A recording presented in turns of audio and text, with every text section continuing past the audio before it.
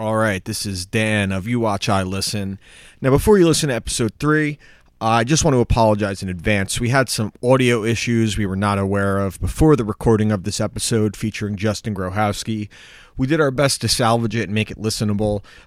So if you have any issues hearing everything, we apologize in advance. This won't happen in the future. This is our first run at these things. It was bound to happen to have some audio issues. So please enjoy. Don't mind, and it shouldn't be too bad, and this will not happen again. Thank you. You know, in this life, you can lose everything that you love, everything that loves you. Now, I don't hear as good as I used to, and I forget stuff, and I ain't as pretty as I used to be. But God damn it, I'm still standing here, and I'm the Ram. As time goes by, they said, he's washed up. He's finished. He's a loser. He's all through. But you know what? The only ones who are going to tell me when I'm through doing my thing is you people here. You people here. You people here are the ones who are worth bringing it for.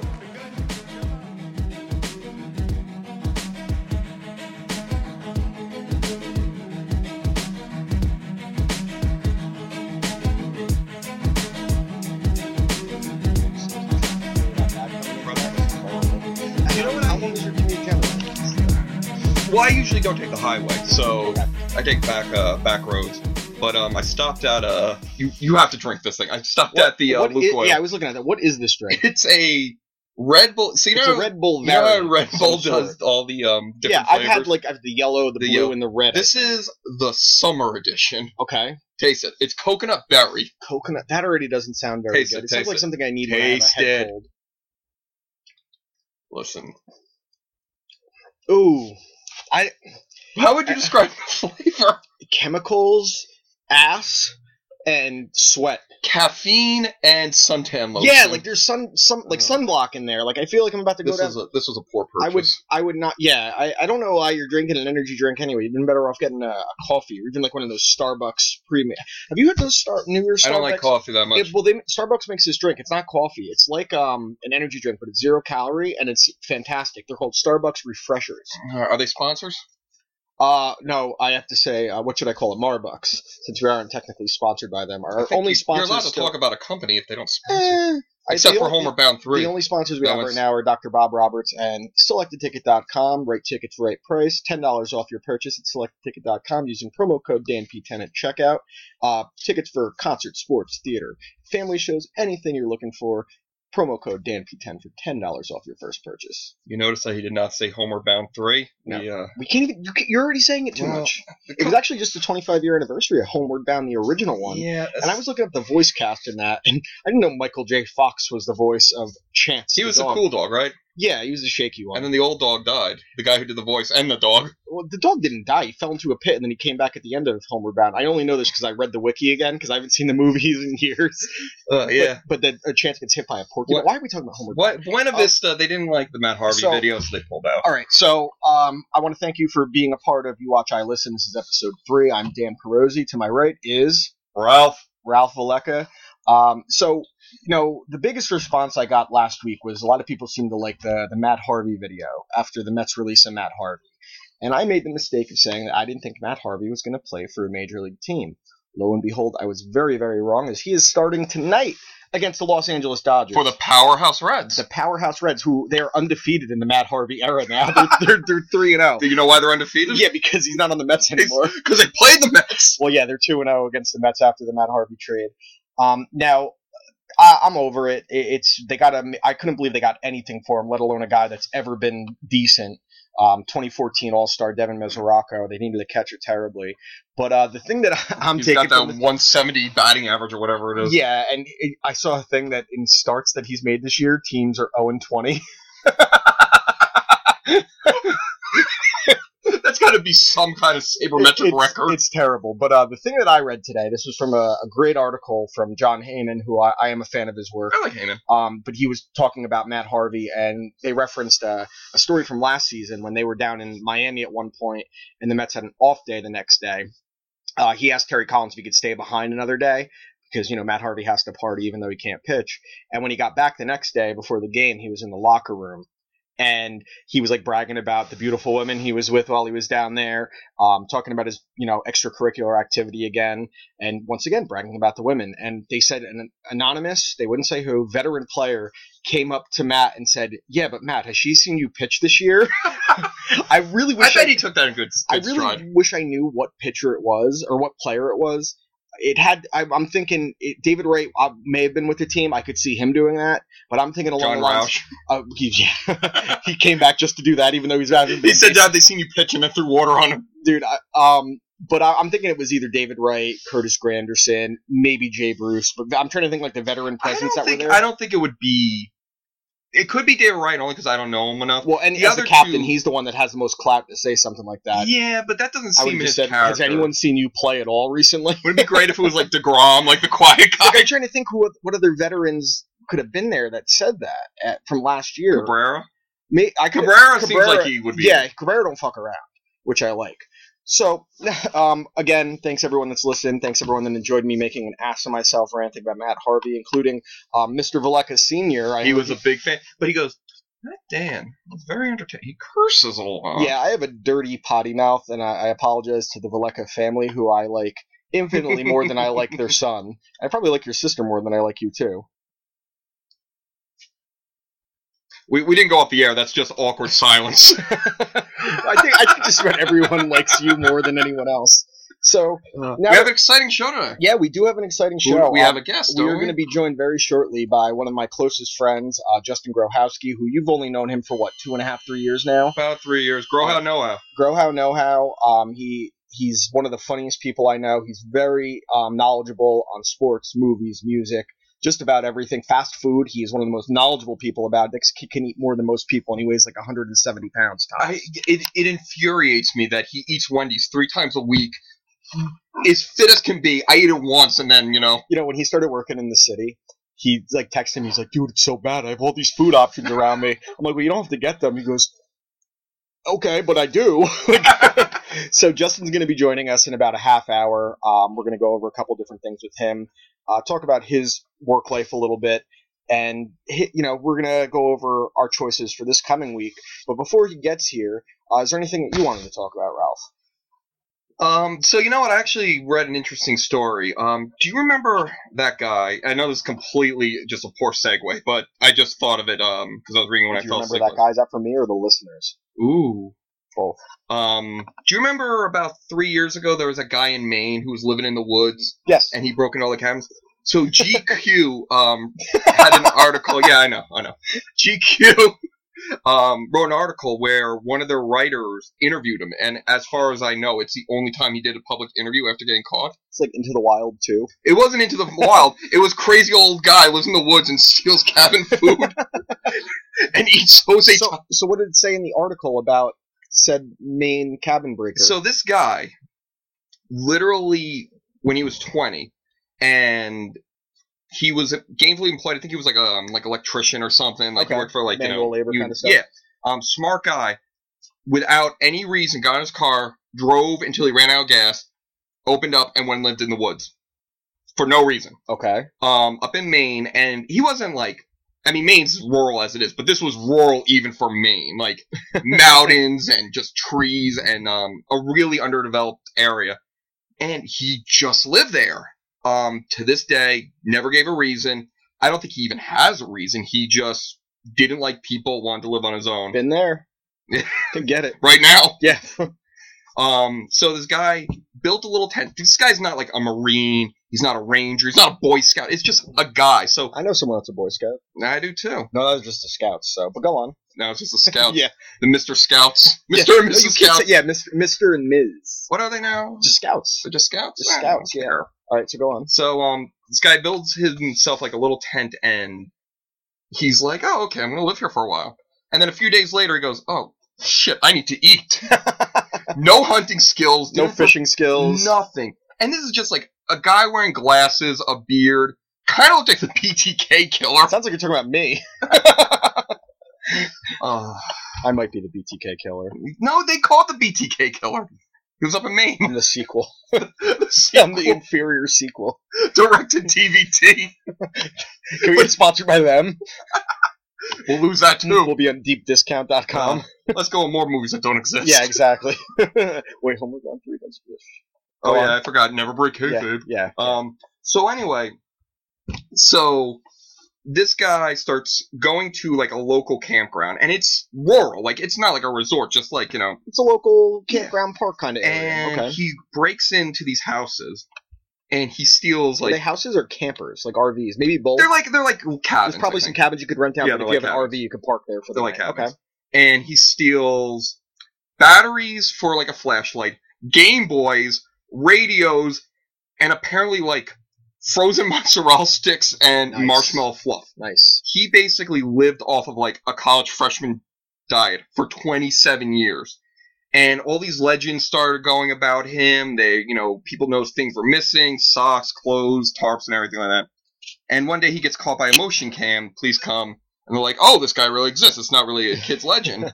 And they go, how long have you been back there? And he turns, he's like, when was Chernobyl? Whoa. That was his point of reference. He didn't know how long he was there. It was Chernobyl. It was 86. He's been living in the woods. And he got caught in, I think, 05, he 15. got caught breaking it. So he went that long on the lam, just breaking into places. And the way people just assume it was like bears doing it. Yeah, I think like people just assume they misplace things, and like, but it became like a local legend, like one of those things.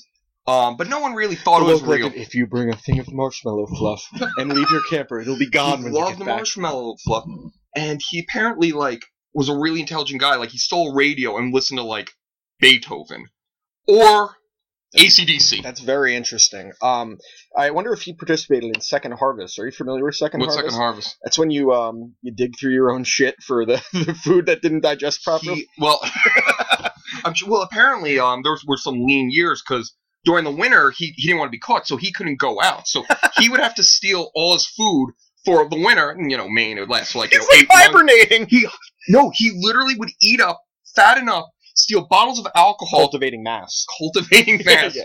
Grow his beard out, just steal all these clothes, and he basically would hibernate. He would wake up at 2 a.m. in the middle of the winter because he said, if you sleep past 2, you'll die in your sleep. And apparently, I mean... So where is he at now? You got caught in like 05, 06, so he was living in the woods for 20 years. He's caught breaking in, and apparently he said things like, I couldn't do it much longer. He was like, I was getting cold, my health is failing. Apparently he had little nuts for teeth because he never brushed them. Living on marshmallow fluff, I guess, isn't that good for your long-term health? And he got caught for breaking in, and the amount of burglars he did, he could have been in for life, basically. Like, it was that the judge, like, understanding, like, you didn't really hurt anyone? Apparently the judge is like, what do I do? Like, community service? He was in jail awaiting sentencing for 7 months. 7 months? I mean, it was probably like being in a fucking 5-star resort for him. He hated it. He said the worst thing, using his shitter as a downgrade. He didn't know how to talk to people. That was his big thing. Okay, that's understandable. He said he only used... to acclimate yourself. He said, please, thank you, yes and no. Those were the only phrases he said because... he couldn't relate to these people. He doesn't know what a cell phone is. He doesn't know what sports are. He doesn't know who the president is, 9/11, like any current event. You referenced Chernobyl. Well, that was the last thing he knew. He missed a lot of shit. How are those Chernobylians? He must have been like, oh man, is the World Trade Center still there? He's like, well, twice. He missed Home Alone. He missed Home Alone 2 and Home Alone 3. Well, if you miss Home Alone 1, you're going to miss the sequel. He only saw 3. He only saw 3. That was one of Scarlett Johannesburg's first movies. Doesn't Third Rock from the Sun, isn't he the sticky bandit in that one? I honestly don't even remember. We reference Home Alone in every show? I feel like I think we reference Home Alone every time we hang out at some point. It's a big topic. So he had to wait 7 months for sentencing. 7 months, and the judge goes, time served. But they put him in a probation. There's no probation for his crime. Okay, but they release him. Where does he go? Well, I'll get to that. He's not allowed to drink, which he's not a social guy. He drank to keep warm. So, like, they put him in basically like a drug probation because it was the only thing they could think of. He had to stay gainfully employed or go to school, and he had to live with a relative for like 7 years. Were any relatives still alive? His mother was still alive. Apparently, never reported him missing. Damn, I wouldn't want to come. Like, if I went missing ever, and then I came back and found out that no one looked for me. Well, that's the thing. His brother said like that was the way their family was. Like they didn't show emotion. There's a difference between showing emotion and just being like, "Hey, where are you?" Apparently, they hired a private investigator, and he's like, "Hey, look, do you want me to keep searching?" Like, no, it's cool. He's fine. That was the worst private investigator ever. No. He drove to the Arby's, sat there for two hours. He just drives him to the beach and does like puts his hand above his eyes and is like, "Oh, I did my job, Mrs. Knight. Your son sorry." Maine's pretty big, dude. Shit sucks. Yeah, Maine's not that big. But it's not like, oh, let's go to the. It's not like looking through a town. They don't have streets. Entire state. Yeah, correct. So where is he? When did GQ do this article? This was 3 years ago. About 2 years ago. The only reason it came up is apparently a book's being released by the author who did this interview. It is Into the Wild too, but it's a happier ending. It's not a happy ending. The guy hates his life. He hates people. Then why, you know what? At that point, just off yourself. Apparently, during the interview, like he would just. You talk, he would respond. There was no small talk. Like, here, just ask me a question about the wild. I talk, you talk. Go ahead. Just ask me a question like you would ask, Wild Man Pete or whatever his name is. So what made you decide that you wanted to be in the woods? Don't know. Well, what did you do before that? Nothing. What do you enjoy these days? The wild. Are you happy? No. What do you want to do going forward? Bye. That's the end. Yeah, those like how the interviews went. He didn't make eye contact, and like when he was done, he would just get up and leave. I do like to think that everyone has had that dream scenario in their head. Like, what if I just kind of like disappeared? Like, I've gone through it in my head. Like, what if I just packed up like a bag and see what happened without telling anyone? Yeah, but there's a difference between starting a new life or going on like the wild and going into the middle of nowhere, Maine. Yeah, well, I mean, it's one thing if you pack up and go and like you're staying in some hotels or renting out an Airbnb or a room or something. This guy was like, you know what? I'm just gonna go use leaves to wipe my ass and bathe in the lakes and. It was fat. I want to get the book. I forgot what it's called, but like it was. I mean, because I keep saying Into the Wild. I love Into the Wild. But that's Into the Wild has like a weird. That kid was a douche. He was a rich kid that decided like this guy. He was trying to find himself, and like the thing that got him really angry is when he got caught. People were writing to him saying like, "Hey, you inspire me. You inspire me. Can you give me wisdom?" And he would go, "No."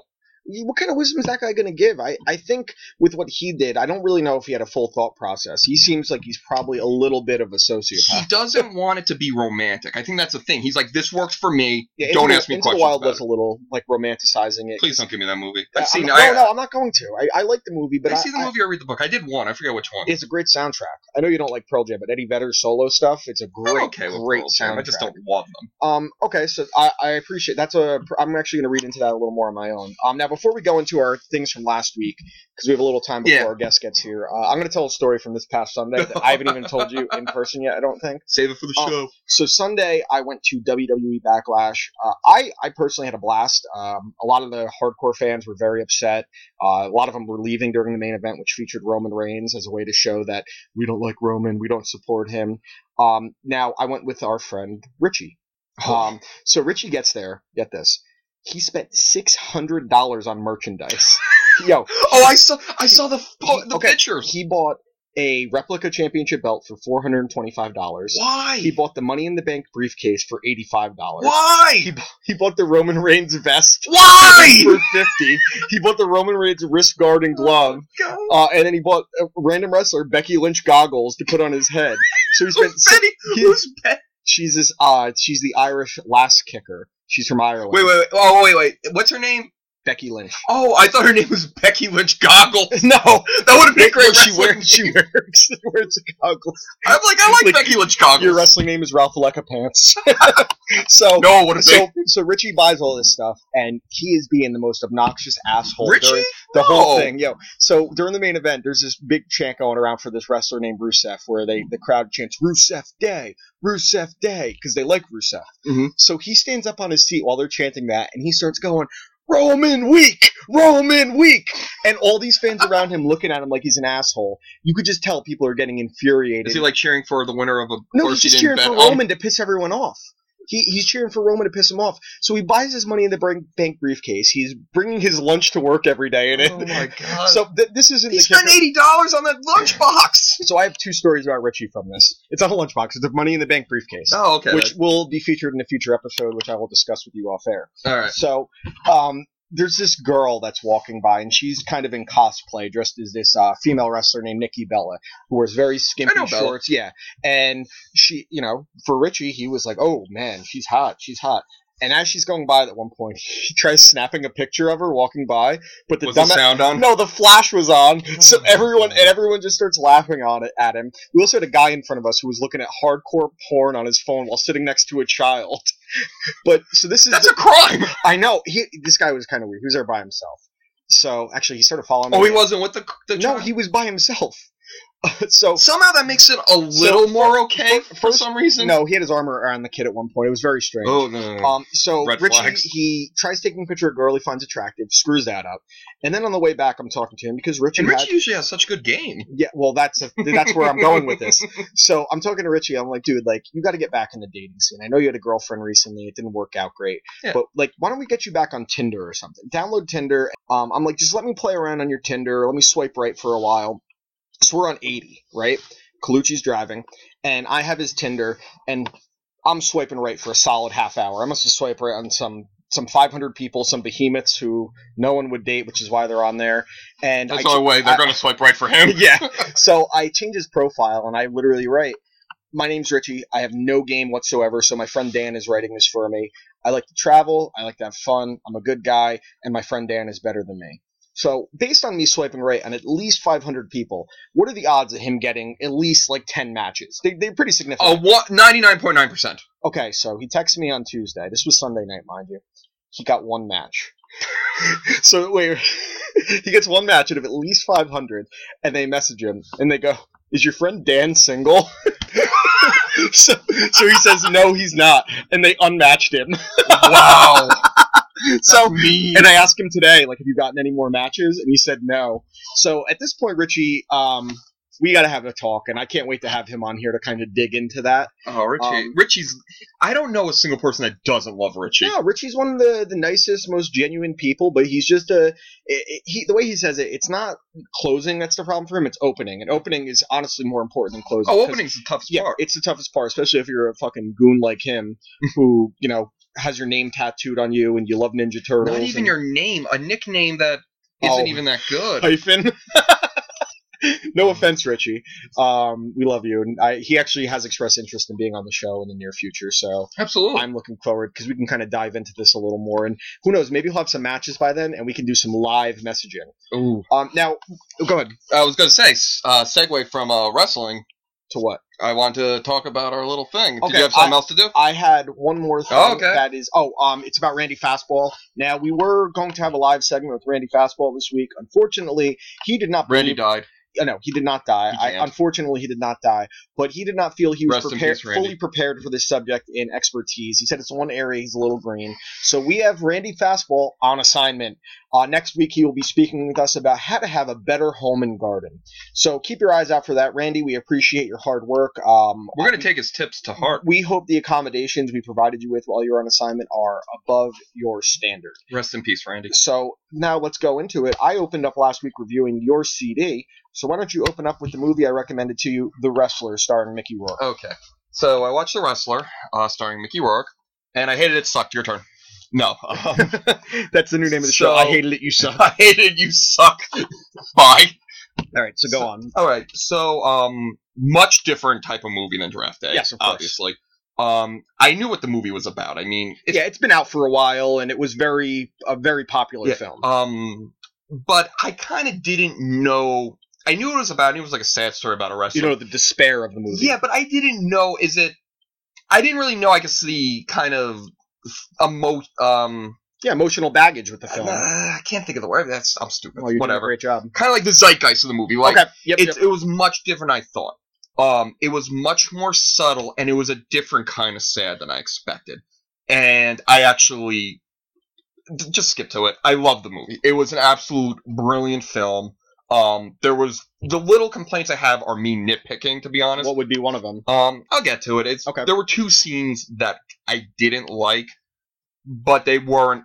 They didn't weigh down on it like the Not recent at all. draft day. No. Potentially. No, and they're two minor things, and maybe rewatching it, I'll like those scenes. And how brilliant was Mickey Rourke in that? Mickey Rourke, I would say about 5 minutes in the movie, I forgot it was Mickey Rourke. He's the only one I could see playing that role. Yeah, agreed. The first thing about it, incredibly likable. Yes. There's not a single person, major character. I'm not going to say, his boss at the supermarket. There's not a single major character in that movie that you don't like on some level. You have some level of empathy you for every love single everyone. Marissa Tomei she's the only one who might have been better than Mickey Rourke. Rourke. Who doesn't like Marissa Tomei? She's fantastic. And I knew she was going to be the love interest.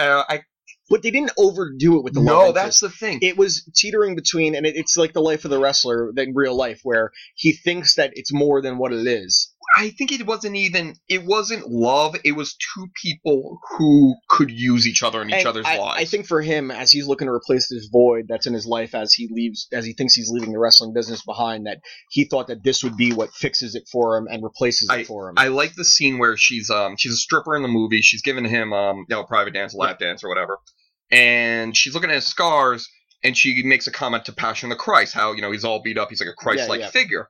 So I'm like, okay, that's heavy-handed. He's going to be Christ in this movie. He's not. They don't But the next scene is him in a hardcore match getting thorns and glass. That was one of the few scenes I had to look away, and it was and then rough. Obviously that leads to him having the heart attack. Staplers and everything. Yeah. That was a really, really rough scene. And I like how it shows, even though this thing wrestling, he's dedicated his life to, it's ruined everything in his life that wasn't related to wrestling. He still loved it. Like, he was a wrestler. That was his calling.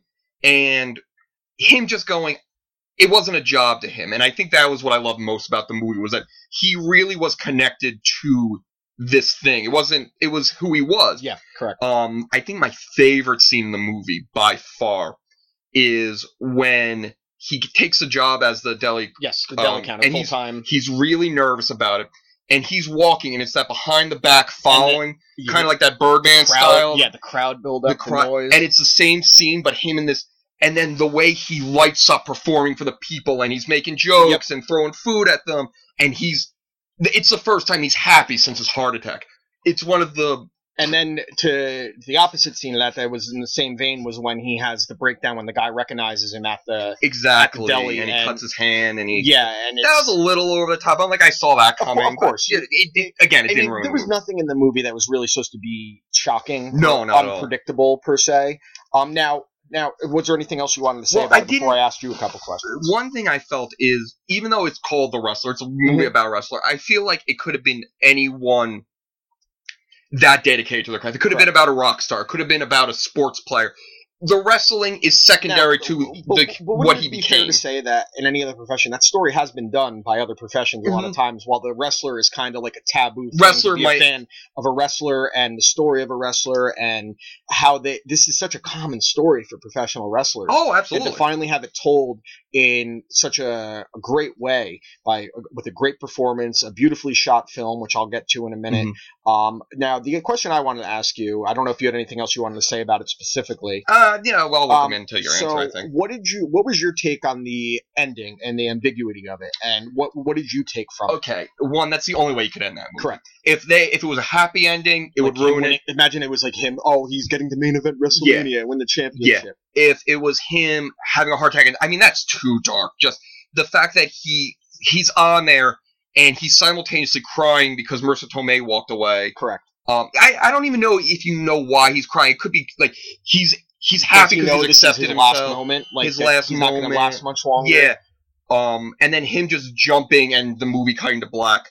And then closing with Bruce Springsteen's The Wrestler. The movie, honestly, I love Bruce Springsteen. I love that song. Now that I saw the movie, it doesn't really fit the ending. I think I kind of disagree because lyrics. Have you ever seen a one-legged man making his way one-armed man? One-armed man. Yeah.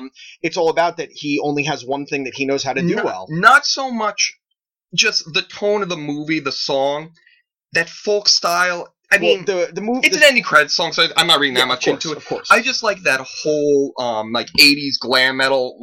I think hitting, and then it going into like a song by like Rat or something. Yeah, but that's such a minor. Like I didn't correct. even think Now much about the other scene we didn't talk about that I thought was probably the best scene in there, and it's the one they used when they made his Oscar package, was when he's at the Asbury Park Boardwalk with his daughter, played by Evan Rachel Wood, Mhm. and he has that scene where he seems very genuine that I wasn't here.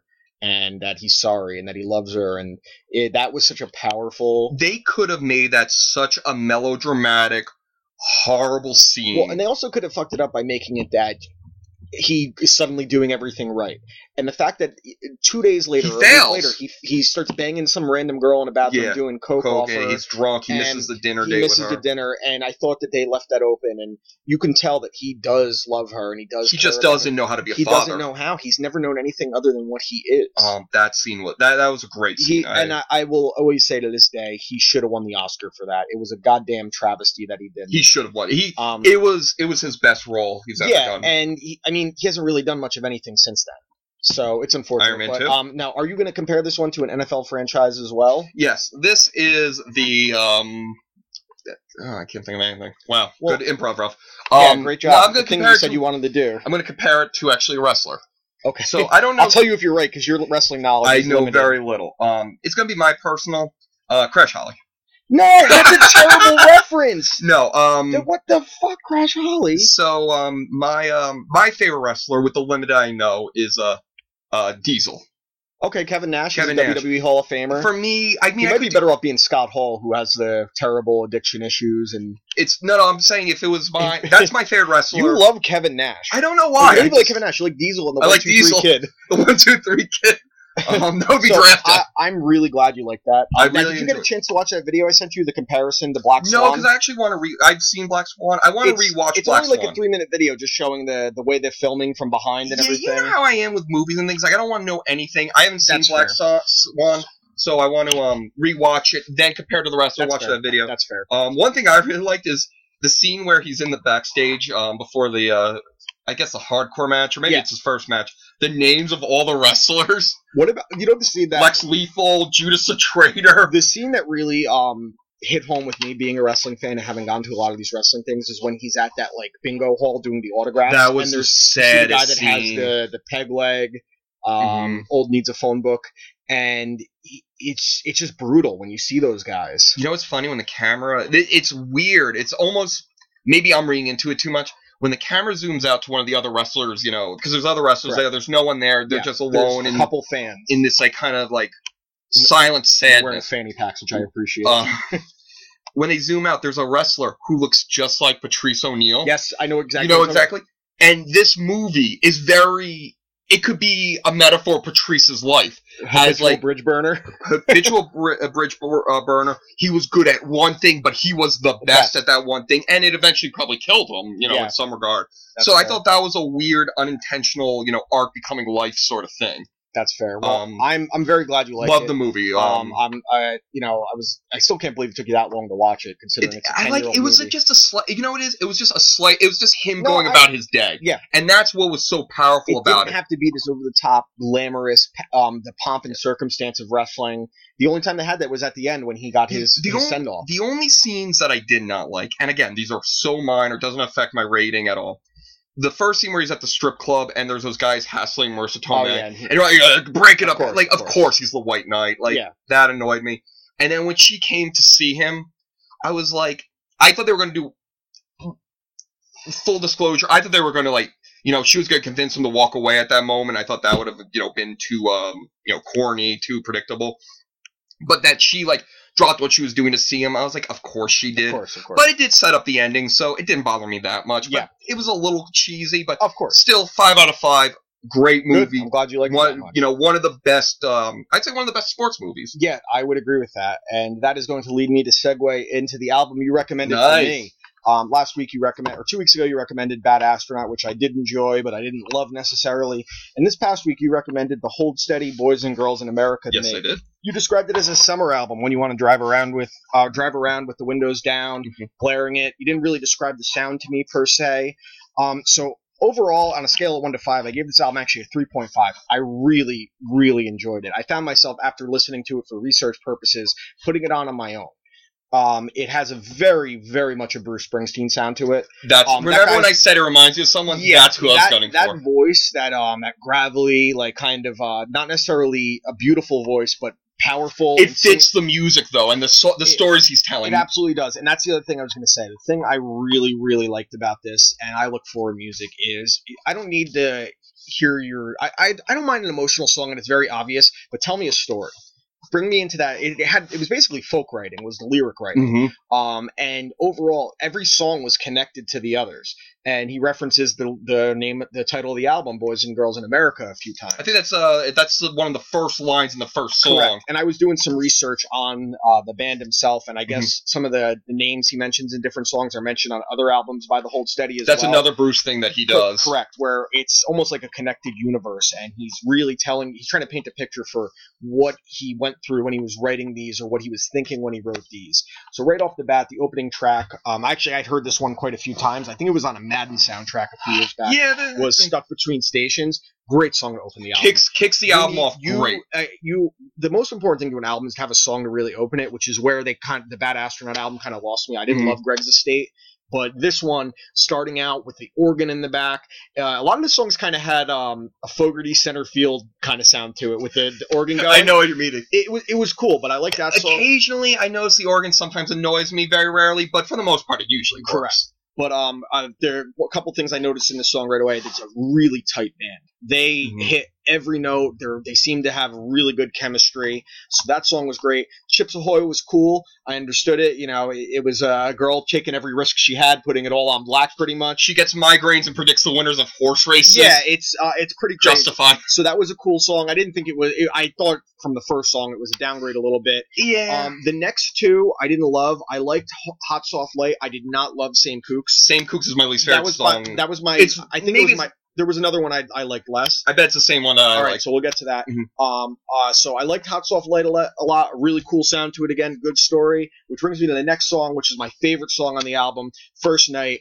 This song I thought was it's very somber. It's beautiful. In fact, it might be the best written song on the album. Doesn't mean it's the best. Just there's a lot you could look into in the song and what it's about. I took away. You could say it's about addiction and things like that. The whole album's about addiction. Well, what I took about this song specifically was that it's about trying to not lose your youth, and to recapture your youth and realize that you can't go back to the way things were, and letting go of these friendships that may be toxic and poisonous, and these friendships that aren't going to be productive to your long-term health and longevity. The song, I probably listened to it at one point like 3 times in a row because I really had such a good feel for it. And I really think if you're going to listen to any song from this, if you're into kind of it is a somber song. Don't get me wrong. If you're depressed, this song might make you want to kill yourself. It's actually one of the few depressing songs on the album. I would say it's a haunting song. But I think it's quite brilliant. And which would bring me to the next song, Party Pit. I like Party Pit. I thought it was pretty cool. Party Pit's exactly what the title says. It's about a party pit. Like, these are songs I could see putting on like a Memorial Day, 4th of July playlist. Having a few beers, barbecuing. Yeah, exactly. Like, this is the kind of music I want to hear when I'm doing that. So Party Pit was cool. I did not love the next track. You can make him like you. See, I love that song. Okay, I like it more than I like Same Kooks. It's a good song. It's just not one that stuck in my head too well. Lyrically, I enjoy it better than the music. Lyrically, it's great. What's the line? You can sit in the kitchen and talk about the stars in the upcoming sequel. Correct. Like, who? No, it's just such a. You know exactly what he's talking about. The kind of person. Yes. When you describe someone that way. The lyrics are cool. I didn't think the music matched the lyrics per se. I could see that. The next song, Massive Nights, cool song. I didn't think it's almost like a sequel to Party Pit. Yeah, that's kind of what it was. It was like the close off to it, like before sunrise, after sunset kind of thing. I actually kind of liked Citrus. Citrus is my least favorite song on the album. I didn't hate it. I thought some of the lyrics were cool, but it's very, very heavy-handed. Yeah, it's a very heavy-handed song. I skip Citrus. It's very obvious what it's about. But that's going to bring me to the next song, which was my least favorite, Chill Out Tent. I did not like Chill Out Tent. I like the music in it. I hate the guest vocals. Not the guy. I don't mind the guy. It's Soul Asylum. I love Soul Asylum. He's the lead singer of Soul Asylum. I don't like the girl's voice. It almost sounds like they just found some random girl from like a church choir to sing, and I know she's a well-known singer, but I really, really just don't like that song. I like what they did with it. I think, when you listen to the lyrics, what it's a cool story. About people who got way too messed up at a party fest and fell in love in the the coming down from your drugs tent. Correct. So that one I didn't like. I do like what they did with that, where like they had each character sung by a different different person. No, I like that. Where they're kind of going back and forth. I think it's a divisive song, though. I think people who love this album, you either love that song or you hate it. I love it, but I could easily see why someone would not like it. Correct. Now, Southtown Girls. Pretty simple, basic song. I get it. It's cool. Cool way to end the album. Yeah. Well, that wasn't the last song for me. I had 2 more songs. Oh, did you listen to the bonus track? I listened to Girls Like Status. I did not like that song much. It was too heavy-handed. Again, very obvious what they're trying to go for. I don't consider that part. I know the song. I never listened to it. I'm not a big fan of deluxe editions. I listened to the first. Well, this isn't even the deluxe edition. There's another one that has like another 5 tracks. Yeah. And the last song I thought was a great way to close the album, Arms and Hearts. I don't know that one. It closes off the album from what I heard my first time hearing it. It closed it off very well, and the story they were trying to tell, the picture they were trying to paint. Overall, I think I'm going to like this album more. I listened to it. Like I said, even when I was done doing research for it, I still found myself. I picked up my sister from college the other day to bring her home, and I just put the album on my own because with the windows down on a nice day, it's a killer album to listen to. Now, I want to say that if you are not a fan of the Bruce Springsteen sound as far as vocals go, this probably isn't for you. But if you are into quality songwriting, a sound that you don't really get from bands anymore. I don't know a band that has that kind of sound. Pub rock. I think that's what they call pub rock. Yeah, well, it's definitely like a band I could see. But it sounds like what like local bands want to sound like, but they don't have the talent, writing ability, or again, overall ability. And the guy's voice. I know people who don't like it because it's gravelly like this. It's that Bob Dylan kind of sound to his voice. Yeah, I love the guy's voice. It fits the music. It fits the song. This is their best album. I've listened to almost all theirs. Okay. Maybe there's 1 or 2. There's some really good songs on some of their other albums. The one after this, Stay Positive's pretty good. It's got Sequester in Memphis, which I think you probably heard. That was actually like a radio song. And then it's got one for the Cutters, which I think actually is my favorite song by them. But the album itself isn't as good. The lowest I scored any song, and just to say that I'm going off the top of my head here, my notebook fell out of my bag at work today with all my notes that I took on here, along with some other things that I needed home this weekend, so I'm an asshole. But I know that there was only 1 track I gave less than a 2.5. So overall, like I said, a 3.5 out of 5 is pretty damn good. The highest song I had on there was First Night, which I gave a 4.5, and realistically, that could be a 5. Again, that's a brilliant song. So a good summer album. If you're at the beach, if you're cruising with the windows down, I highly, highly recommend this album. And the reason because if you at first glance listen to Bad Astronaut on this one, there's not a lot of connection. The music styles are different. The voices are different. Correct. There is 2 things that make me connect these 2 albums. Bad Astronaut has stories. Each song has characters. Now, granted, it's not the shared universe that they do, but you have Greg's Estate. You got the kids that are, apathetic in, Logan's Run. I like those stories about people just going about their day. And 2, you said that it's a tight band. I think a band sounds its best when it sounds like they're having fun. Yes. And Bad Astronaut sounds like they all like each other. They know exactly what they're doing. Agreed. It's something that they love doing. They're not doing because they have to. And I get that feeling from this album too, that it's a band that's cohesive, a band that they all know exactly what the finished product is going to be. I agree wholeheartedly. So, if you're looking for a good album, good summer album, go with Hold Steady, Boys and Girls in America. The whole album, it's kind of like a concept album to an extent too, I would say. Yeah, all the song, it's about youth and partying and all that. This is a perfect segue because our guest Justin Grohowski has just walked into the Attack Moves Network studio. Justin, pull up the seat. Let's get your microphone ready to go. You're going to want to keep the microphone about yay distance from your face. Thank you for joining us today, brother. It's great to see you, man. Good to see you guys. Look at you. You're all dressed sharply. We went to Pound, and then he opened his hand to shake my hand, and then I opened his, and then enveloped his closed fist. So, you just keep an eye on where we have our mics so you don't go too far, too close. So, we just finished up talking about our movie and album from last week. He actually really liked The Wrestler. Wrestler was fantastic. Did you happen to... he didn't get to watch it. Did you watch that video I sent you, the Black Swan wrestler thing? Dude, you got no one listens to me. I'm an asshole. That's good to have a podcast and no one listens to you. So what's going on, man? How are you? Not much. I'm good, man. So NJ Transit sucks, by the way. How long was your commute today compared to normally? I was sitting in Fourth Ward for 45 minutes. 45 minutes? What do you usually do? I always take the bus home. So. You don't ever want to drive in? No. Well, also, I mentioned last week when we said we're going to have you as a guest that you went from CBS Sports to AMC. Yeah. Now, why did you want to leave CBS Sports specifically? Was it just a better opportunity at the new job? Just a better opportunity. I decided I kind of wanted to move more towards movies. The entertainment industry rather than the sports industry. Yeah. It's it's hard as someone that wanted to work in the sports industry when you're emotionally invested to something to not bring that into your job.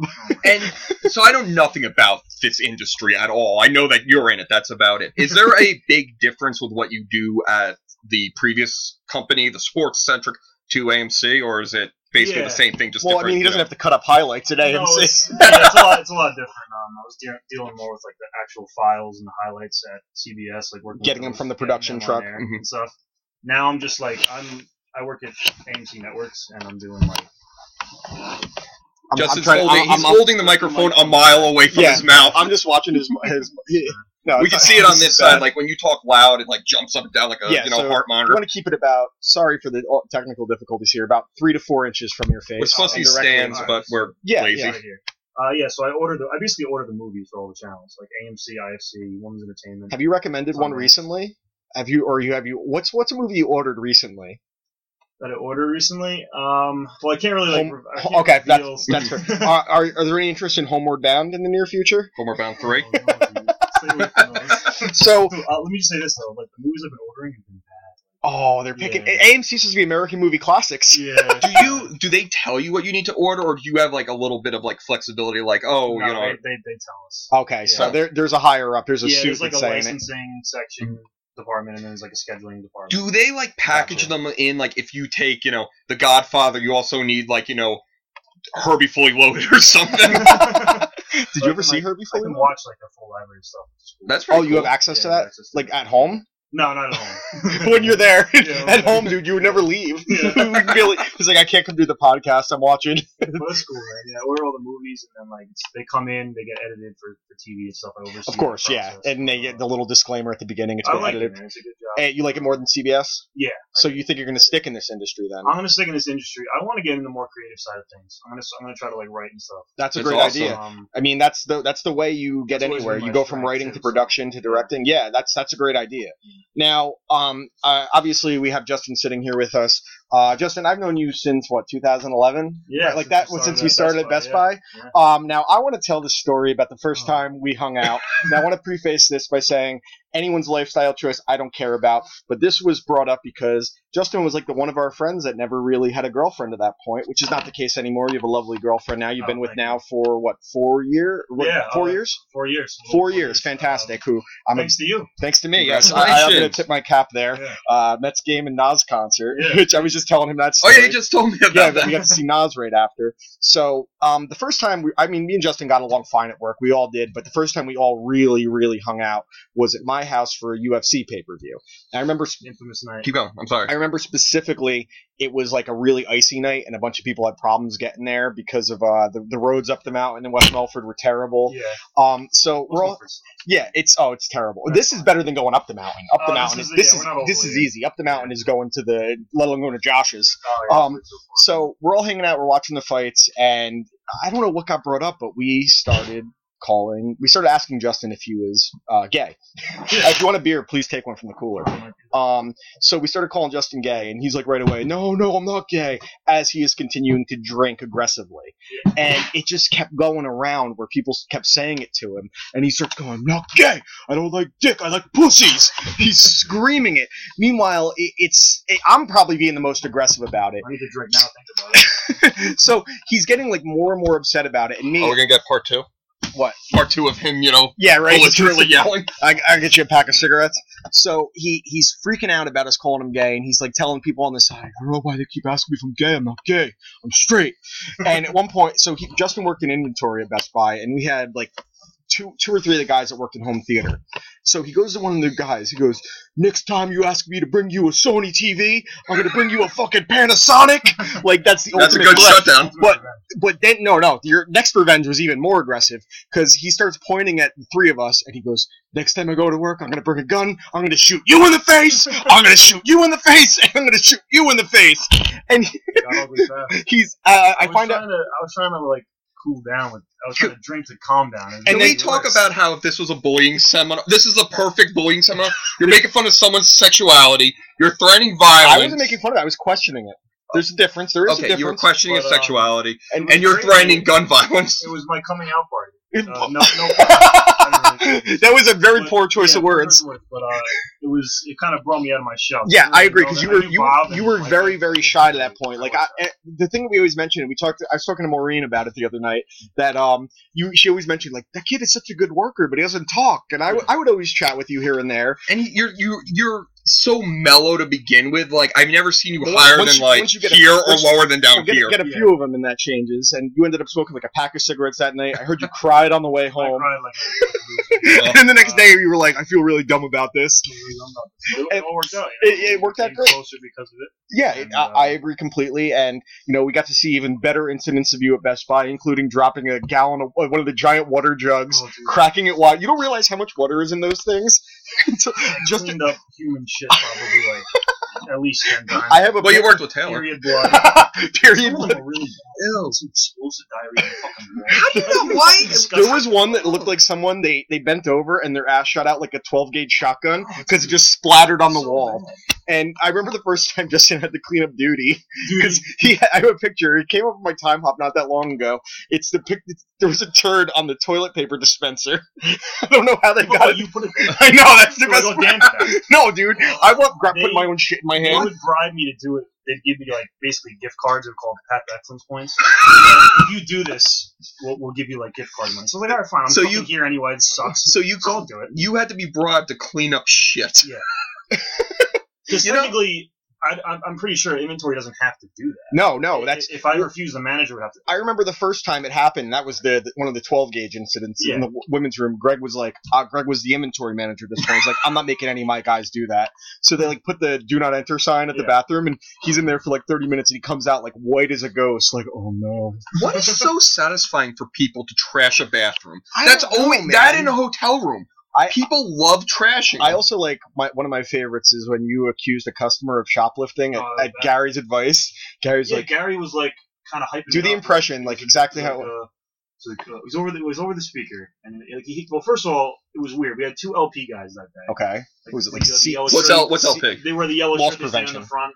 Okay. The cameras. So there was someone else in the front, and he wanted me to like walk around the store, which is like weird. Yeah. First of all, and then all of a sudden there's like this Asian guy in gaming. He's alone, and Gary over the loudspeaker is like hyping it up. He's like, "All right, Justin, you ready? We got a situation." And I was like, I freaked out. I was like, oh my god, he's stealing. Right in my mind, he's stealing. He has something in his pocket. So I go over to him, I'm like, sir, my manager thinks you're stealing. Can you please pay for that? And he's like, he couldn't speak English. Because if he was like, he knew stealing though. If he knew what was going on, if he was like aware of what was happening, he didn't piss. He would have like. He would have smacked me, you. and I probably would have. Yeah, gotten fired. Yeah, and he wasn't stealing. I'm not stealing. Yeah. Well, sometimes I panic in moments like that. I can't picture you panicked. At Best Buy, he did not like talking to customers. Like, it'd be great. Like, if we were at a busy day, I would see, like, I'm tied up with someone, and I see him, like, walking by, and a customer pulls a chair. He's like, Dan, when you're done, can you help this person with an iPad? That was me in the beginning. No, then it all loosened up. Yeah, it loosened up. I remember when you got mailboxed and you scratched your arm up and you got. I got pissed. You got pissed. I don't know. I kneeled down behind him and then Micah pushed him so he fell straight back and his arm like. So wait. Let me get this work environment. You're routinely cleaning up shit. Yes. You're racial profiling. Whoa. Have Asians ever been racially profiled for stealing? I don't think you can call it that. Okay. Go on. Okay. Shit. You are Abusing. You were just physically abusing people. Yes. There was way worse incidents of abuse, and usually it was directed at Micah, and way worse incidents of mental abuse towards Colucci. Oh man, he still gets abused, dude. He went to cluck Colucci, I love you. you. He went to cluck you for us at work yesterday. Oh, I saw some of this. Did you eat all his food?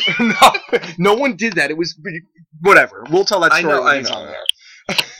So before we go into our picks for this week, one thing that I wanted to bring up, it is movie related. Did any of you see the trailer for the new Predator movie? I didn't even know it was a new They're Predator movie. They're making it's called The Predator. It's actually directed by a guy that was in the original. The guy with the glasses that It's actually directed by the Predator. by the Predator. That guy's dead. That played him. Yeah. It was originally supposed to be Arnold killed him. The original Predator was supposed to be Jean-Claude Van Damme. Actually, the pictures just No, wait.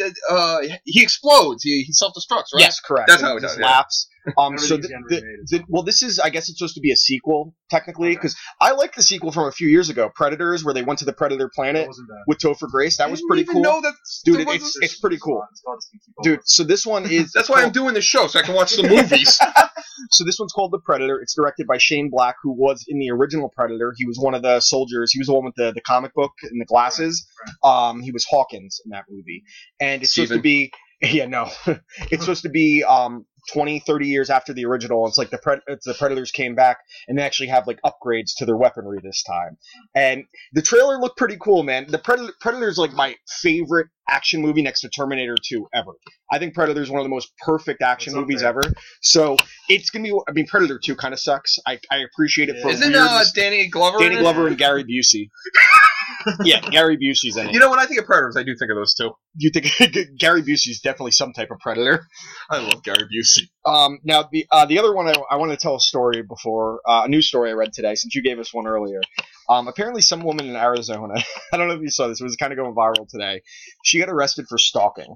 She apparently sent this guy she went on one date with in a matter of like 2 or 3 months, 65,000 text messages. I thought it was one of those fake, World Daily Report or like No. Onion Like, articles. he didn't block her though. He blocked someone, doesn't like it. I don't know. I guess I didn't look that far into it because they didn't reveal He's the 30 guy's plus. He didn't know how to use name. his phone. I was like, the first thing I think when I hear a story like that is like, all right, how unfortunate looking is this individual? She was a good looking girl from the mugshot I saw. So as good as you could look for a mugshot. So she was sending this. They went on one date. She was sending as many as 500 texts a day. He was out of town, and he on his surveillance footage, he noticed that she got into the house and was taking a bath with a butcher knife next to her. Oh, nice. Wait, she was sending him text messages saying that she wanted to wear his body parts and bathe in his blood. And What? now apparently, We're gonna make a movie out of this. yeah, there probably is like movies like this already. There's probably a million of them. But she was sending them. Why I would just you want tell him to- someone you're doing that? You just do it. It's how crazy is that after one date that you think that he's in love with you and that you're meant to be together? Like, has anyone ever had an incident where someone was that crazy? Me and my fiance were engaged, and I'm still unsure. You probably haven't sent 65,000 text messages in that time. I don't think I've said 65,000 I words. can, I to her. can barely get Caitlin to respond to a text to me when she's at work. Let alone if I send more than 3, she's like, "I'm working. You're making my my Fitbit thing blow up. Stop." Oops. So that one, I like. How do you punish that person's obviously very mentally ill. I mean, if the stalking wasn't enough, but I How want to did wear. the date go? I'm curious how the date went. It must have went really well for this movie. If she fell that in love, he must have had some serious game. And did he close that night? Like, that's the real question, I guess. To be that obsessed. When I saw that, I was like, dude, this poor guy. And I guess didn't know it was a real news. I really thought it was a parody Was he arrested article. for this? yeah, she got arrested for Like, what is it? What's the charge? Right. stalking. Stalking. I mean, stalking, breaking, and entering. Right. Sending threatening messages. And they said that I guess she doesn't really have a history of it, but this guy was definitely going to get murdered if he didn't eventually call the police. 65,000 text messages? I don't want anyone to text me 65 times, let alone 65,000. So wait, how many? It was one day. Like They had one date. No, but like over what period of time were this 2 many? to 3 months is the timeline that they gave. Did he respond ever? No. I think the average person sends in like a year. I mean, you could look that up on. I think like. It's probably. I mean, if I looked at my Verizon, like how many you send in a month, I mean, I think all of us are probably in the couple thousand Yeah, range that's true. between people because it technically counts on not just sent but received as well. $65,000. Maybe if it's someone and that's very active, maybe. and this guy was not. In a few months, she reached it. 65,000. And and the best part is he was not reciprocating the text after he realized, oh no, what have I done? This is beyond good for this woman. What is beyond a stage 5 clinger? Yeah, this is bad. This is not okay. Stage 5 clinger in this chick. Yeah, like what can I don't know. It might be above whatever that chick is too. God bless her. Yeah, I mean, I hope everything goes well for her. Maybe maybe we can match her with Richie on Tinder. I was gonna say the guy who lived in the woods. He would have. Oh no, he'd have a better shot than Richie. I would just want to set her up with Richie because then maybe the murder happens. Or Colucci. He's been active on Twitter lately. I've been enjoying that. Well, he finally got his Twitter back. What did he lose his Twitter He for? deleted his Twitter because after he wore his Borat costume, they sent out a memo at work about anything you post could be considered sexual harassment. Oh my god! And he was in New Orleans, and he was wearing the Borat costume, going up and dancing around people on Facebook Live. So he was afraid he was going to get fired. But I'm like, then just don't post anything that can get you in trouble, stupid. With that stuff. Yeah, well, I mean, you know above all else. I mean, I don't have to worry about it nearly as much as you do. Yeah, like I have fun doing this, but like I do need to think about what I say. There's certain words we can't say on here that we may use in private. The names we want to call Justin generally. Like love. Yeah, love. We don't ever say love on here. All right, so let's jump into our picks for this week. All right. So I think you recommended first to me last week. So why don't I give you yours? So the one I'm gonna go with here is from one of my favorite directors. It's one of his first. Yes, no.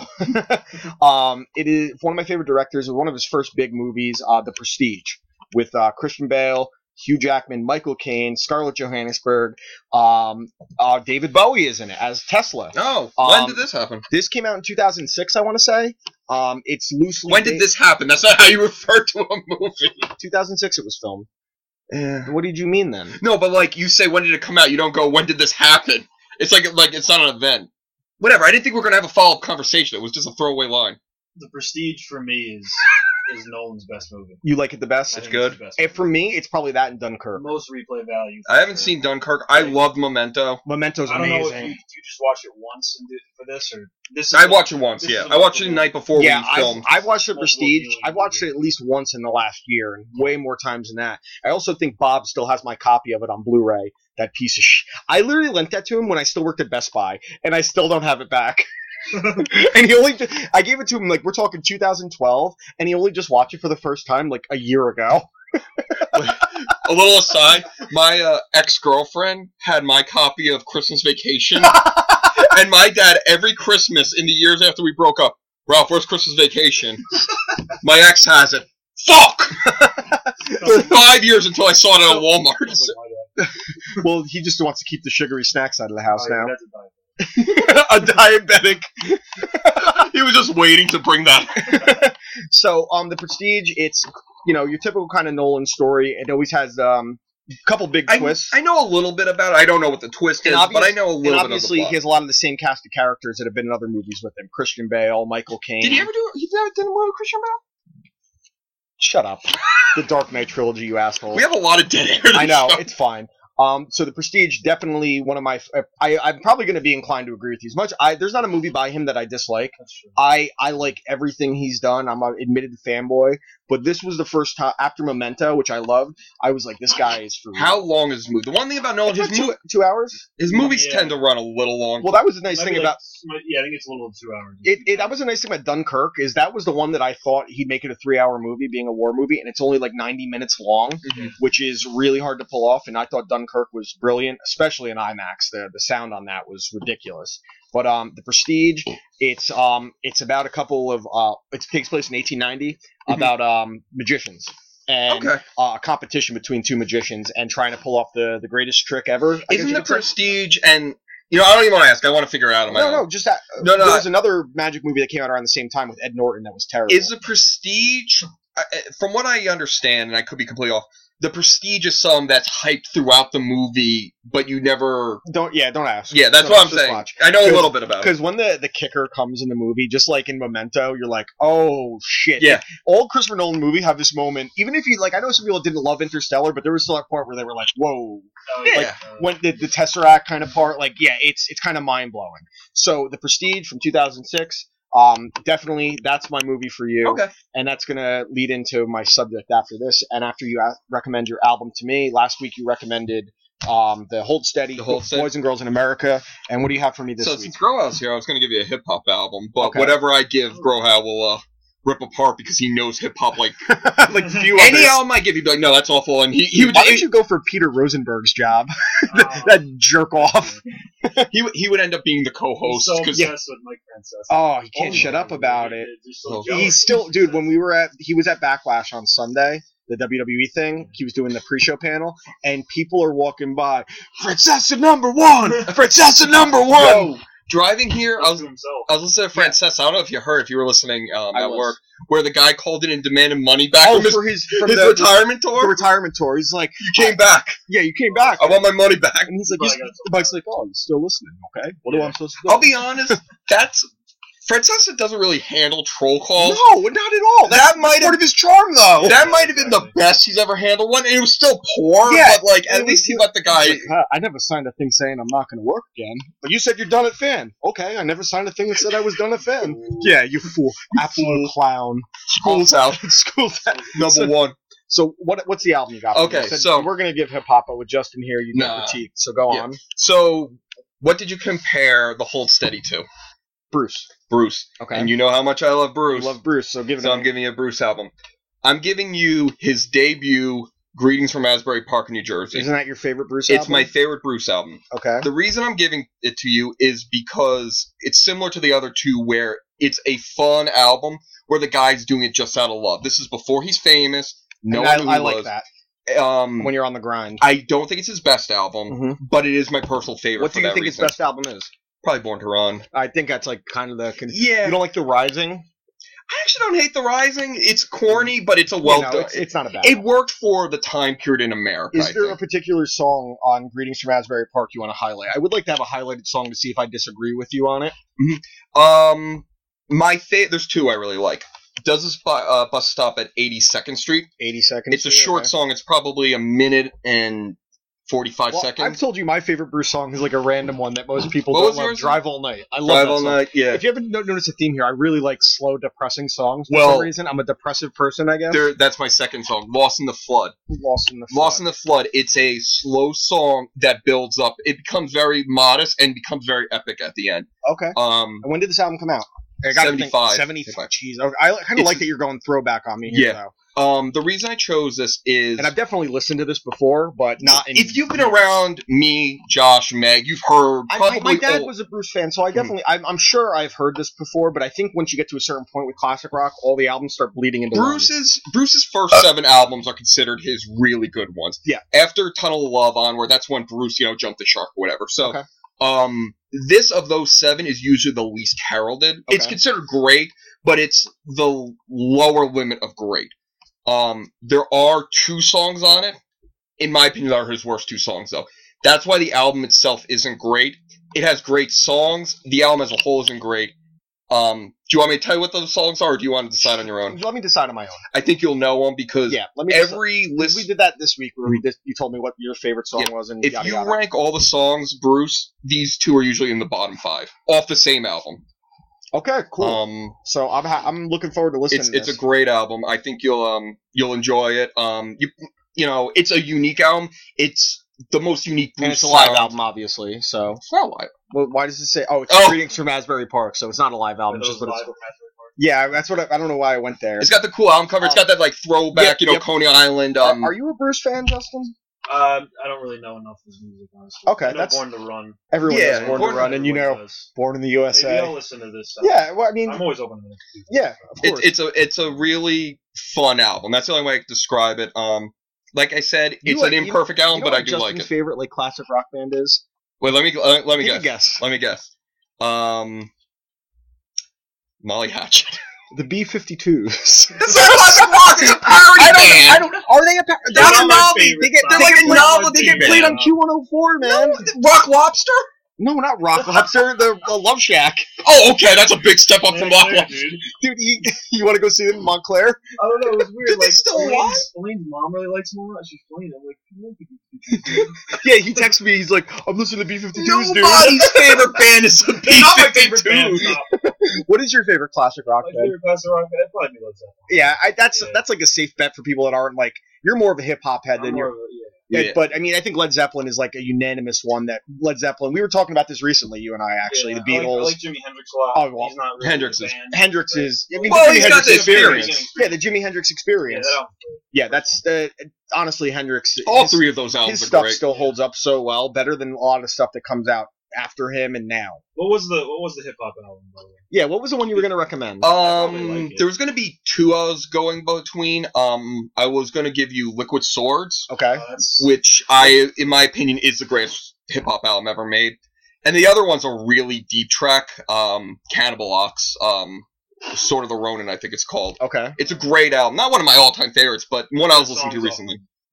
Yeah, it's got a kind of a mixed reaction. I really like it, but I spent most of the day actually listening to the first two Childish Gambino albums because I forgot how fucking. he's amazing. Dude, I don't love that new song, but that video is hot. You guys don't watch Atlanta? I've watched most of the first season and I loved what I Oh, saw, man. and I really want to I catch haven't up. watched Atlanta. 'Cause, I should. Admittedly, and this is for anyone listening, one of my biggest go-tos when it comes to discussing movies and shows, the first person I text usually is Justin, because we're almost always on the same wavelength with this, and he's got a very good eye for these kind of things and a good ear for music as well. He knows the kind of hip-hop I'm into, so we're almost always in agreement on that. We both don't like Drake. I hate Drake. Oh man, My fiance loves the other him. day at work they were playing. It's my least favorite Kanye album is 808s. I just don't. It stinks. But the thing is, it was so ahead of its time because how much sound came directly from that? I like it. It's Just fun. because- it's not Just my because grown on- favorite. it's grown on me. it's influential, I don't think it's good. Of course, no, I agree with that completely because it influenced a lot of bad music. Did you like Pablo? I like Pablo. I loved It Pablo. took me- Love it, huh? It took me a couple Yeah, minutes. I liked it. I like Jesus more. I Pablo. think Pablo's his weakest album. But See, but that being said, Kanye's so great to me that his weakest album is still like one of the best of the year. It's like how Let It Be is the weakest Beatles album, but it's still a top, 50 Whoa, all-time album. I like Let It Be Naked more than Straight Up. I Let actually It Be Naked 100% is agree. Beautiful incredible. Dark Twisted Fantasy. That is a flaw. Kanye's best album, I think. I might agreed. I might have to agree with that. I love College I'd Dropout. probably Those- go College Dropout to that, and then Actually, this is mine. College Dropout, Twisted Fantasy, you can flip 1 and 2. Yeah. Pablo 3. All right, I'm putting it that high. Dude, Kanye's the type of artist we can have this discussion. Like, Yeah, that's he knows a great artist. he's also the Andy Yeah. Kaufman of the music industry. He's He's so brilliant. It's It's whatever. out of his mind. He's out of his mind, but it gets everyone talking about him. Yeah. And you know when he has like 3 albums dropping in the next year that he's at least producing, and all of them are going to be top sellers. He creates controversy because controversy creates cash. Yep. And that's the truth. Do you know what Kanye reminds me of? And this is a weird comparison. You know how Bowie would change styles album to album? Yeah, of course. And you would listen to it and go, what the hell is this shit? mhm. And then when the next album came back, you loved the previous one you initially hated. Yep. I have the same reaction every Kanye album. What He the hell is changes this He's shit? more to me than just a rapper. Yeah. He's more than me just hip hop artist. He's transcending. Retroactively, Yeah. I love his albums. But when they first come out, I go, what the hell is this? He's my favorite artist. I'm not afraid to say. Well, it. now there's all these people that love him out of nowhere. I wonder why. You know what? He's got the same amount of love, it just flipped. Yeah, exactly. That's exactly what it is. The same amount of love, but just not from the other side now. What actually is if you could bring one hip hop album on an island with you? Hack question, I know. Yeah, this has to be your number one. It would probably be Enter the 36 Chambers. Oh, it's like, that's- it's Wu-Tang's first album. I love that album. It's METHOD, really man. tough. We were listening the other day. We were listening to Method Man, Yeah. and Cal came on. He goes, "Oh, Ty Cal." I'm like, "Who the fuck is Ty Cal?" He played for the I'm like, Tigers. he says to Cal in like almost any song he's featured on. I'm stupid. If I had to bring one hip hop, for me, it's Illmatic. Illmatic is my number one amazing. hip hop album. Top 5. It's dude, just the way that album opens with a fucking banger in New York State of Mind, just that fucking beat, and the whole album, Life's a Bitch, is amazing. The whole album, just start to finish, is incredible. one of my top albums too. It's close to the top for me. Death Certificate by Ice Cube. Oh, I favor the Predator. The Predator, Predator's great. Dude, the Predator. It's funny talk about the movie The Predator, now the album, but that one I remember that was one of the first hip hop albums my brother gave me. I had to be I was in probably 6th, 7th grade. The Chronic is the Chronic's classic, amazing. Yeah, there's a lot of really old school ones. And see, I can't go with it because my hip hop knowledge is so like limited, and the stuff I listen to is like indie bullshit. Outkast's early shit was incredible. Outkast was so good. Oh, what what's the one that's like really heralded? The one that has Miss Jackson on it. Oh, that's is that a Stankonia? Yeah, Stankonia. That's my favorite album. I accept Miss Jackson's my least favorite song on the album. And that was a hot song when it dropped too. That was great. I've also been listening to Fugees a lot recently too. The fucking Fugees, they're so good. Lauryn Hill's first album. Now that is a perfect album. Yeah, and as much as I don't like her, that album is ridiculous. But you know what? She's out of her mind. The thing is, she's so crazy. It's part of the gimmick.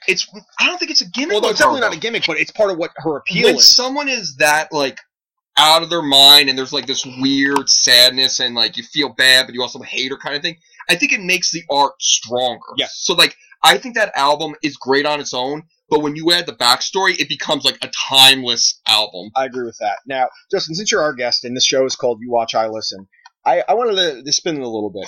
I want you to give... I wanted to suck. The Yankees are getting blown out by the Athletics. Are they really? What's the score? It's 5-1 in the 4th. It's Sonny Gray getting lit up by his whole team? I can't wait for Harvey Day today. They went 17-19, and the Athletics come and push them around. That's baseball season. You see the picture of him that they took? It's like he woke up from a nap. He looks so sad. So I wanted to spin this a little bit, Ralph. I didn't tell you about this, but the show is called You Watch, I Listen. I am the one giving the movie recommendations, you giving us the album recommendations. Yeah. And I think we have a guest. They should recommend a movie to me and an album to you. Okay. So you're gonna have double duty this week. Obviously, it's easier to listen. Well, you're to gonna have double duty too. Exact.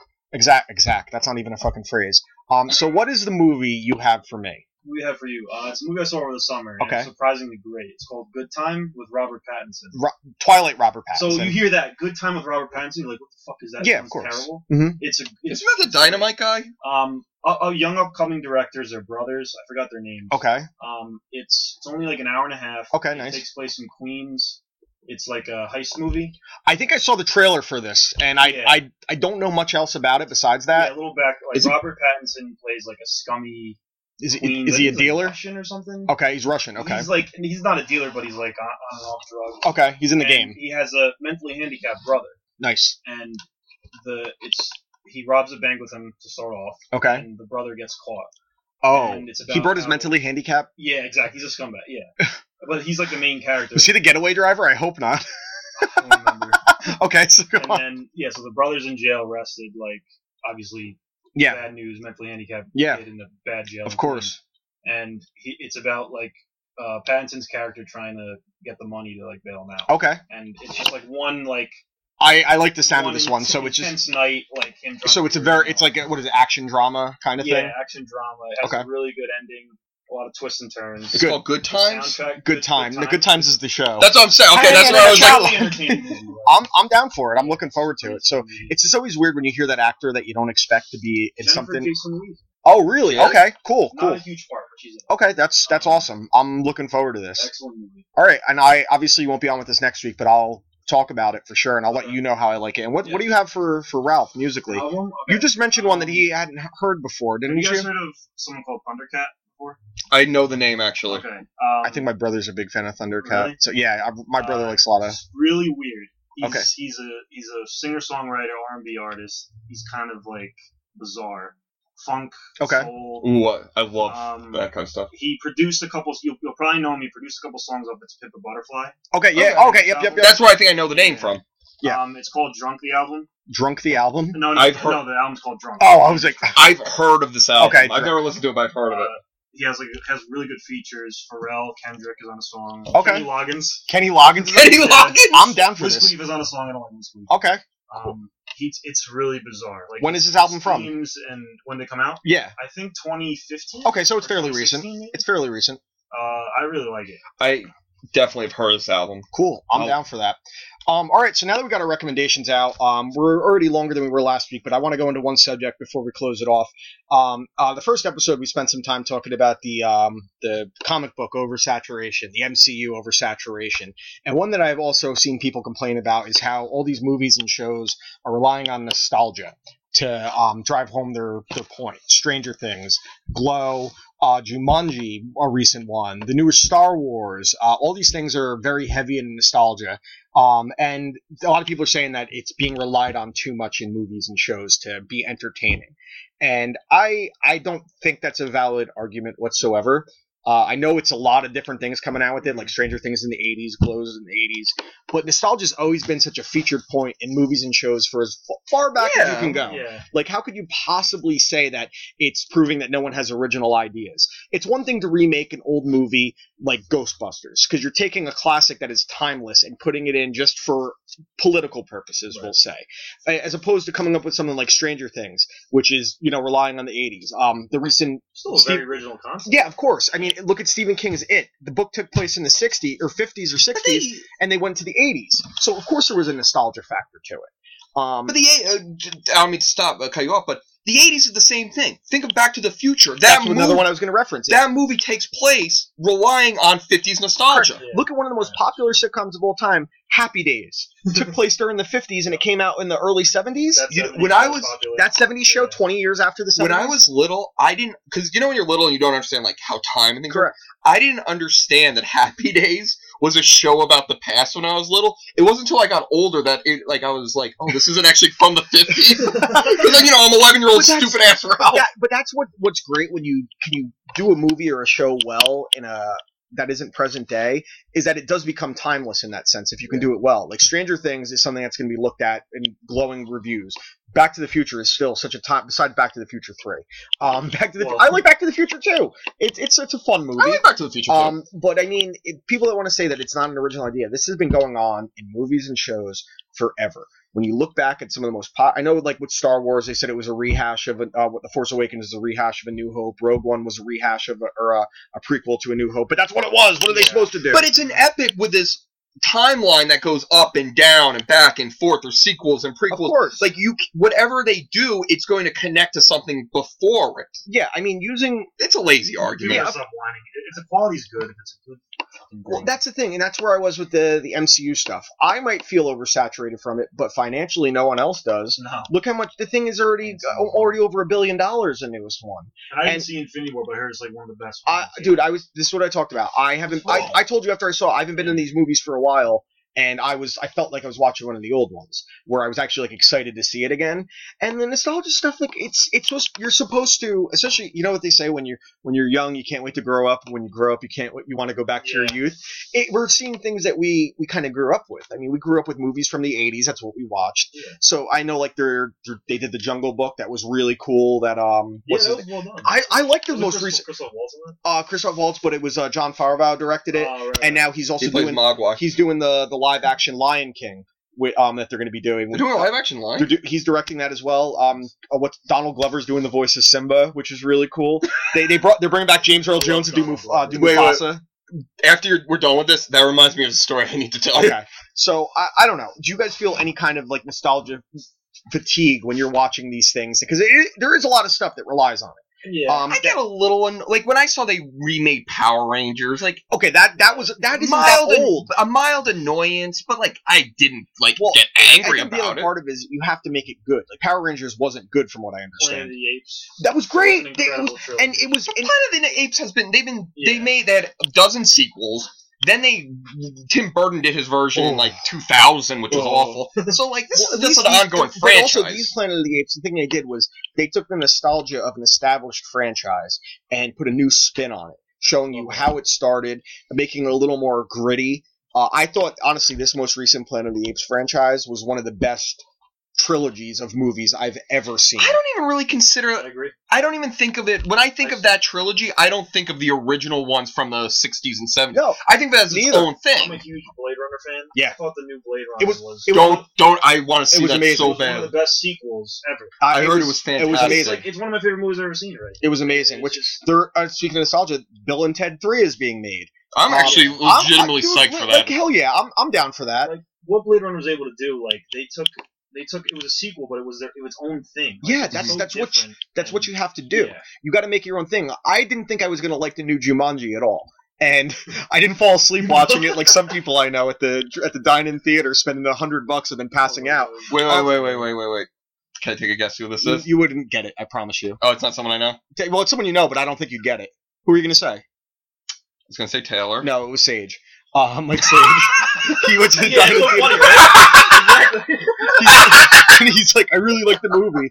And the fact that it was Sage makes it so much better! Exactly. I watched it not that long ago, and I liked it because it took the concept of the original and modernized it with enough references to the original that I felt like I was back in, like, when I was watching it when I was like 8 years. I was entertained. It wasn't great by any means.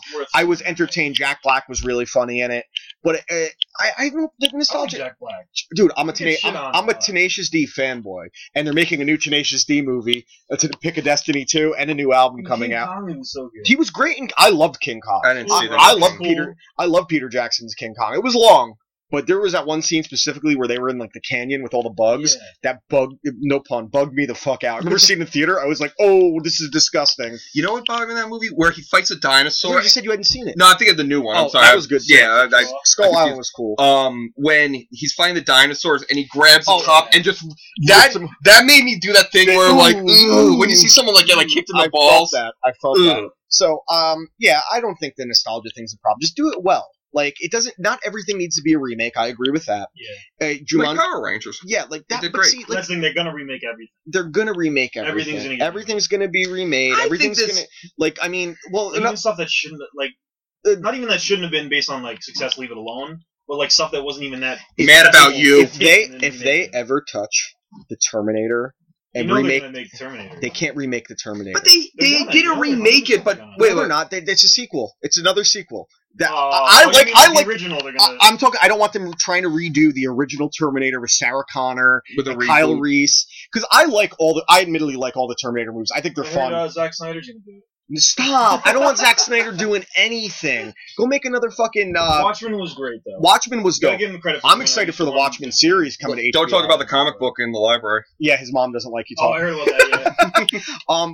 But before we close off, I just want to ask: are you watching Westworld? No. Because we were talking about Kanye before, and I was thinking about it because he plays what's the fucking song with the piano? They played it in this week's episode. Runaway. Yeah. They use it in this past week's episode. And they also used a sitar version of Seven Nation Army in the beginning of the episode. I haven't seen the last episode. It was dope. And also Barry is the other one. I actually started watching Barry. Dude, it's real. I didn't know anything about it, so I just watched it cold, and I go, "What the hell is this?" I can't stop watching. I'm like 2 or 3 episodes in. Great. Could you possibly get over Elizabeth Moss's face and watch Handmaid's Tale? No. Is it- I watched not the first happening? episode. I can't You watch don't like it? It's not Too that. intense? Anything that has like women or children being like exploited, Yeah, abused, it is really it's one of the He doesn't few. care I if like it's it, animals. though. I like it. Most people do. It's in a critically acclaimed, I can't- award-winning show. When I see a movie and like a husband beats his wife, I can't watch the movie. It like physically disgusts me. Yeah. Dude, there was a scene in Molly's game where she gets beat up by a mobster, and I usually don't get uncomfortable by shit like that, but I think because the table was turned, you're not seeing the Italian mobster from like his point of view. I was like, this is fucking brutal, which you should watch I'll that, see Molly's it. game. It's great, too. All right, so we're about an hour and 24 minutes in. I think me, Justin, and Ralph are going to sit and play around a little bit more and record some more stuff for the side, because Yeah. we're not sure if you're going to be here next week, Ralph, correct? Yeah. So, quick story. I signed up for a half marathon a few weeks ago, or a few months You ago, haven't rather. trained. You look like shit. Well, Carbo will do. I thought it was in like August. It's next week. It's next week. You haven't, last time you trained. I have to fit 10 days. I mean, 12 weeks of training in 10 days. I might need a new co-host, Justin. He might not make it through it. And a normal person would go, Just have a lot of Arby's. Yeah. As many curly fries as they'll possible. sponsor me. He's got the Arby's thing on his shorts. They said he couldn't do it. They were right. All right, so we're gonna probably just record some side stuff in case we don't have anything for 2 weeks from now. So I want to thank everyone for listening to episode 3 of You Watch I Listen. Justin, thank you for sitting in with us. I know it wasn't crazy long, but Sorry, I didn't know how to fucking hold a mic. Look, you know what? The first show you hear like, "Hey, where am I?" So it takes a while. We also need stands because we're unprofessional. Let me come back on. no, Yeah, you're absolutely. gonna be. No, you're gonna be back on. It was awful. The feedback's been awful. I've had better. So Ralph, anything you want to say before we sign? Go Yankees! Go Yankees are losing 5-1 right now, and happy Matt Harvey Day to everyone for his first start. 7-inning shutout ball. He's gonna throw a no-hitter, and I can't wait till Cincy comes to the Mets because you know he's gonna throw a no-hitter. The Reds. The Reds suck. Cowboys suck. All right, peace out. You watch, I listen. Episode 3. Share, subscribe, listen.